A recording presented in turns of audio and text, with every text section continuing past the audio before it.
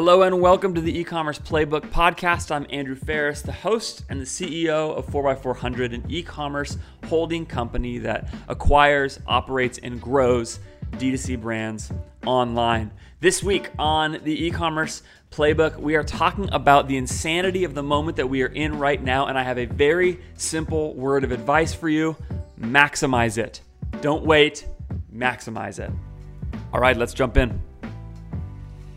All right, I don't know what's happening in your business this week, but I know what's happening in our businesses at 4x400, and it is pretty simple.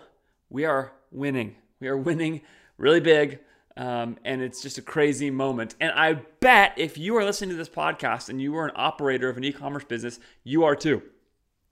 The reason I bet that is because I'm seeing all the data everywhere. Shopify, their CTO released a screenshot showing that it's basically Black Friday everywhere across all Shopify stores. That's what all of the numbers suggest. Klaviyo, you heard my interview, hopefully with Jake Cohen. 32,000 Klaviyo users showing basically revenue up gigantically everywhere. Common Thread Collective, our ad agency, just huge numbers, seeing people passing their December numbers 20 days into April. And so it's just insane how much brands are winning right now, how big they're winning. And I just kind of wanted to address how to think about that a little bit today. We're certainly in a similar position. Things are going really, really well for us. FC Goods is up a little bit. It's not worth talking about as much. That's not our biggest winner right now. But Slick and Bamboo Earth are both up in revenue at basically the same efficiency in total ad spend against top line revenue. We are up 70 or so % from even a few weeks ago for both of those brands. And if you even go back farther than that, we're like doubling and tripling daily revenue numbers right now, like just blowing away what our projections had us at. That creates all kinds of problems. I actually thought about doing for this episode an interview with my director of supply chain to just talk about the challenge of figuring that all out. But I don't know that it would be that helpful. I mean, the reality is, even for our brands, like we supply from all kinds of different places. We have production in the Dominican Republic, we have production in China, we have production in the US, in California, we have production in the US in North Carolina, packaging suppliers all over the world, all that kind of stuff. And so really every situation is different. If you are like me and like Rob, my director of supply chain, you're just scrambling to stay on top of that and doing the absolute best you can as coronavirus continues to create supply chain challenges in various ways. And the effects are just massive. But let's actually talk about that for a minute. Today, Rob told me that there is a concern with our bottled products that we would not get enough bottles. And that's because right now, bottle manufacturers are manufacturing bottles for things like hand sanitizer and for things like necessities in hospitals and those sorts of things. And the reason I want to pause on that is first of all, that's its own problem to solve, and it's crucial. And Rob is when I say I'm working on supply chain, what I really mean is I'm talking to Rob about the work he's doing on it. My director of supply chain, Rob, is an absolute wizard. And so the reason I like that little example is because it illustrates something bigger that I think is really important to think about in a moment like this. Okay? And it's this. The downstream effects of everything that are happening right now are not predictable. They are not predictable, and you shouldn't try. I feel like this is like become my beat or something, the future is unpredictable beat. But it's really informed by reading I've done for a while. If you are sort of paying attention to the Nate Silvers of the world and Philip Tetlocks and some of the people who are talking about forecasting and predicting and how to approach it as best as you can. What the conclusion from so many of them is that in any moment, the farther out the time horizon that you're predicting, and the more predictions you have to stack on top of each other for your prediction to come true. And I keep using the word predicting. Really, we should use the word forecasting or projecting. Anyway, the farther out the time horizon and the more projections you have to stack for those things for any one projection to come true, the less likely you are to be correct. And that is actually a really hard thing for, I think, people to get their heads around. We as humans tend to be really confident in our ability to understand what's going to happen next, and we are terrible at it. We're terrible, terrible, terrible across the board. And so people who study this sort of thing look at that reality and try to ask the question, why are we terrible? And part of it is because there are too many unknown unknowns. So that's why I bring up the packaging example, right? In the midst of this, can you imagine having been back a couple months and been able to have the foresight to see that we would have a problem with supply chain potentially, we'll see, supply chain problems in e-commerce, not because you couldn't get your product made. Like all my actual product production people are working. All my manufacturers are working. But because you wouldn't be able to get your bottles manufactured. I mean, that is like an afterthought in our business. Our bottle manufacturers do a good job, so we just don't even worry about it too much. We order and it goes and whatever. We kind of deal with them when we want to change the packaging. If you are like me, there's no way in a million years you would have projected that the supply chain problem that was going to get in your way is going to be something related to the bottles. I bring that up because in all of the decision making that you are making right now, the thing I just want to constantly caution against is projecting almost anything very far out in the future about what the downstream effects of this are going to be. And certainly if you do project them, you need to project them probabilistically. You need to project what you think will happen with the best methods that you know how, and then put error bars on that and assume the possibilities of errors in either directions. You need to model it in that respect. Just like in some ways all of the sort of coronavirus models you're seeing all the time. Okay, there's a reason that really matters to me, because what I think when you are able to have some humility about your ability to project things, what it allows you to do is focus a little bit more on the present and being careful to maximize the moment you're in right now. And that, above everything else, is my number one takeaway for this moment.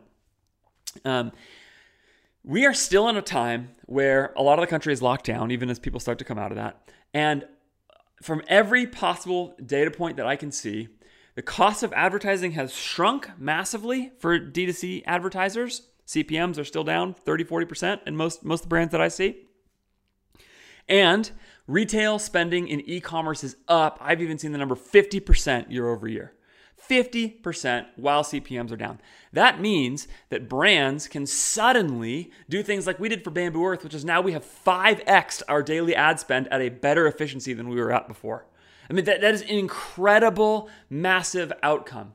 And what I don't want to do is think really that hard in a moment like this where that effect is so crazy. It's so crazy that if you try to do too much that's like sort of very future oriented right now, I just think you are going to miss it. For a lot of us who are running e-commerce stores, we're pretty small operations, we're pretty nimble, we're pretty agile, we don't have a crazy huge thing to maneuver and change around. It's not a giant ship that you have to steer around. It's a relatively small organization for a lot of us, even if you're doing a lot of revenue. This is, of course, one of the things that's appealing about e-commerce, is that you can keep your OpEx pretty low by running a fairly lean organization and growing your online brand. So the point is, if you are able in any way to maximize this moment, and I'm going to say specifically to maximize your customer acquisition, do it. Go as hard as you can, as fast as you can, because what you simply don't know is how long it will last.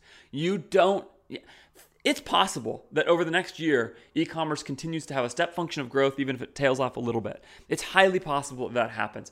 For all I know, this is going to be an unbelievable Black Friday, and it's going to double your projections because of all these things. It's totally possible. But I am not going to begin to predict that at all. What I'm going to do instead is acquire, at this moment, as many customers as possible, give them a great experience, get a bajillion email addresses as a byproduct of that along the way, so that I have a giant owned audience, and that way I can maximize that owned audience in the future no matter what happens in the economy. Because you know what? If you have a big owned audience, it's always cheaper to reach them that second time. The second time reaching a customer is always cheaper than the first time, even in brands with bad customer retention metrics, like FC Goods doesn't retain customers very much. So I say all that because I just want to hit that. When I was my first real digital marketing job was a media buyer at Kalo, the silicone wedding ring company, kind of one of the first real big player in that space, right? And Kalo went 0 to 20 million in 2 years with no funding. It was a really crazy time.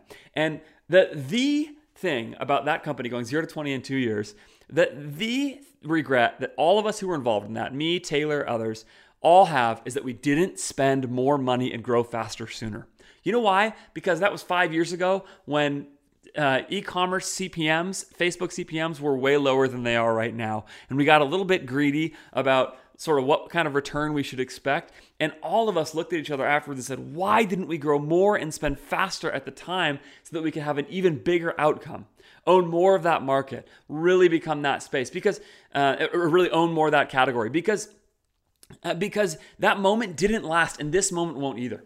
It's just not going to. There's going to be a time when this is going to run out. CPMs don't stay this low, especially relative to their actual market value, which is what we're talking about here. Their market value is way higher. This is pure arbitrage. The cost is way too low relative to the market value of it. The market will catch up. Facebook ads is an incredibly efficient market. So is Google ads. So Snapchat's going to be the same. Everything is going to even out to where the market dictates, because these are giant auctions with a bunch of rational players, all with this aligned incentives here. So it's going to even out. So the point is to keep going. Maybe the excitement of last week is starting to wear off for you. Don't let it. Build now. Create great offers if you need to.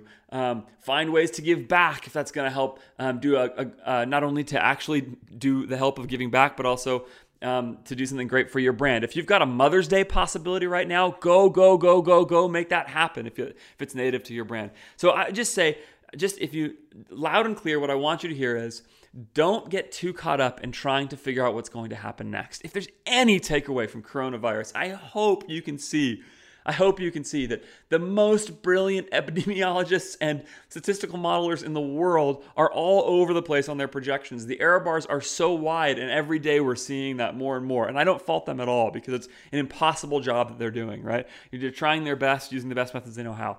But you simply can't predict the future. Things are going to happen that you can't see right now. There are unknown unknowns. There are variables all over the place. The better your cash position now, the more owned audience you have now, the more customers you've acquired now, the better prepared you will be in that moment when it gets here.